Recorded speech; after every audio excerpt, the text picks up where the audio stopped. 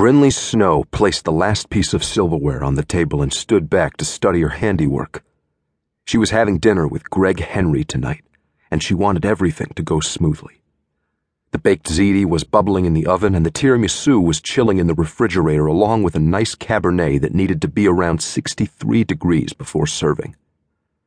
It was a gorgeous early summer night, so she'd set them up on the screened-in back patio. That patio had been one of the major reasons she'd purchased this house. It overlooked a large backyard that she'd spent days laboring over, digging up weeds and planting flowers. It wasn't a professional job, but it made the house feel more like home. The neighbor's dog seemed to agree. The yellow lab named Huck was always there to help, whether she was planting a begonia or having a cool drink on a hot day. Brinley stuck her head into the kitchen so she could check the time.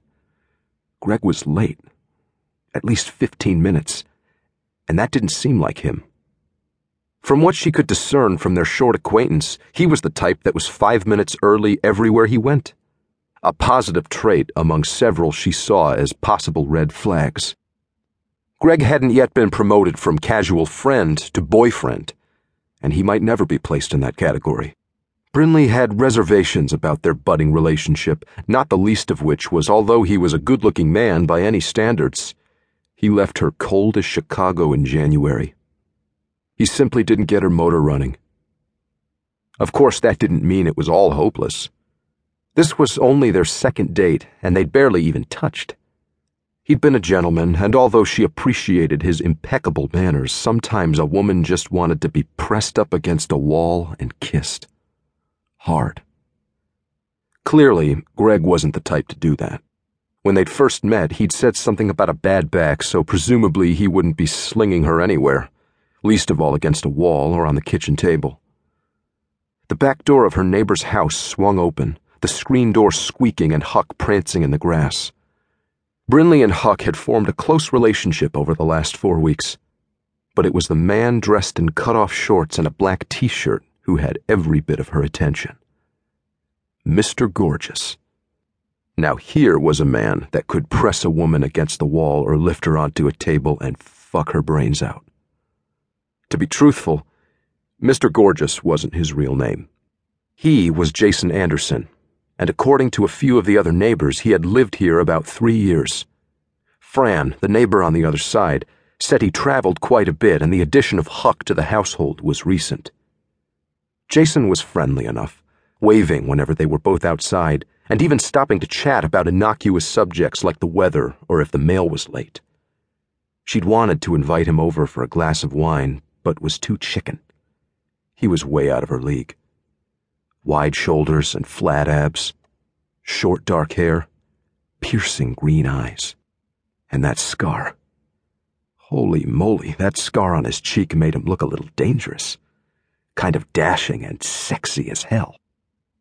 He was the biggest reason she'd accepted that date invitation from Greg when they kept bumping into each other at the corner gourmet coffee shop. If she was drooling like this over a man she didn't know all that well, it was obvious she'd been without one too long. Her neighbor threw a tennis ball, and the dog jumped up into the air to catch it before loping back to its owner, ball in mouth. Huck was gazing up at Jason Anderson with an expression that could only be described as adoring. She couldn't help but wonder if her neighbor had a woman or two tucked away somewhere that looked at him in the same way. She'd never seen a female visiting, but that didn't mean he didn't have one. She was probably beautiful and successful, always well-dressed and never caught without makeup. "You're an idiot," she muttered under her breath as her phone vibrated on the table. Grabbing her cell, she pressed it to her ear, determined to put Jason Anderson out of her mind. "Hello? Brinley, it's Greg. I'm afraid I have bad news. I can barely hear you. You're going to have to speak up a little." Greg said something she couldn't quite make out, and then the background noise switched off. "Is that better? I was listening to the radio in my car." "Much better. What's the bad news?" she asked, although she had a pretty decent idea what it was if he was still in his car when he was supposed to be here. She shouldn't feel so relieved either, but she did.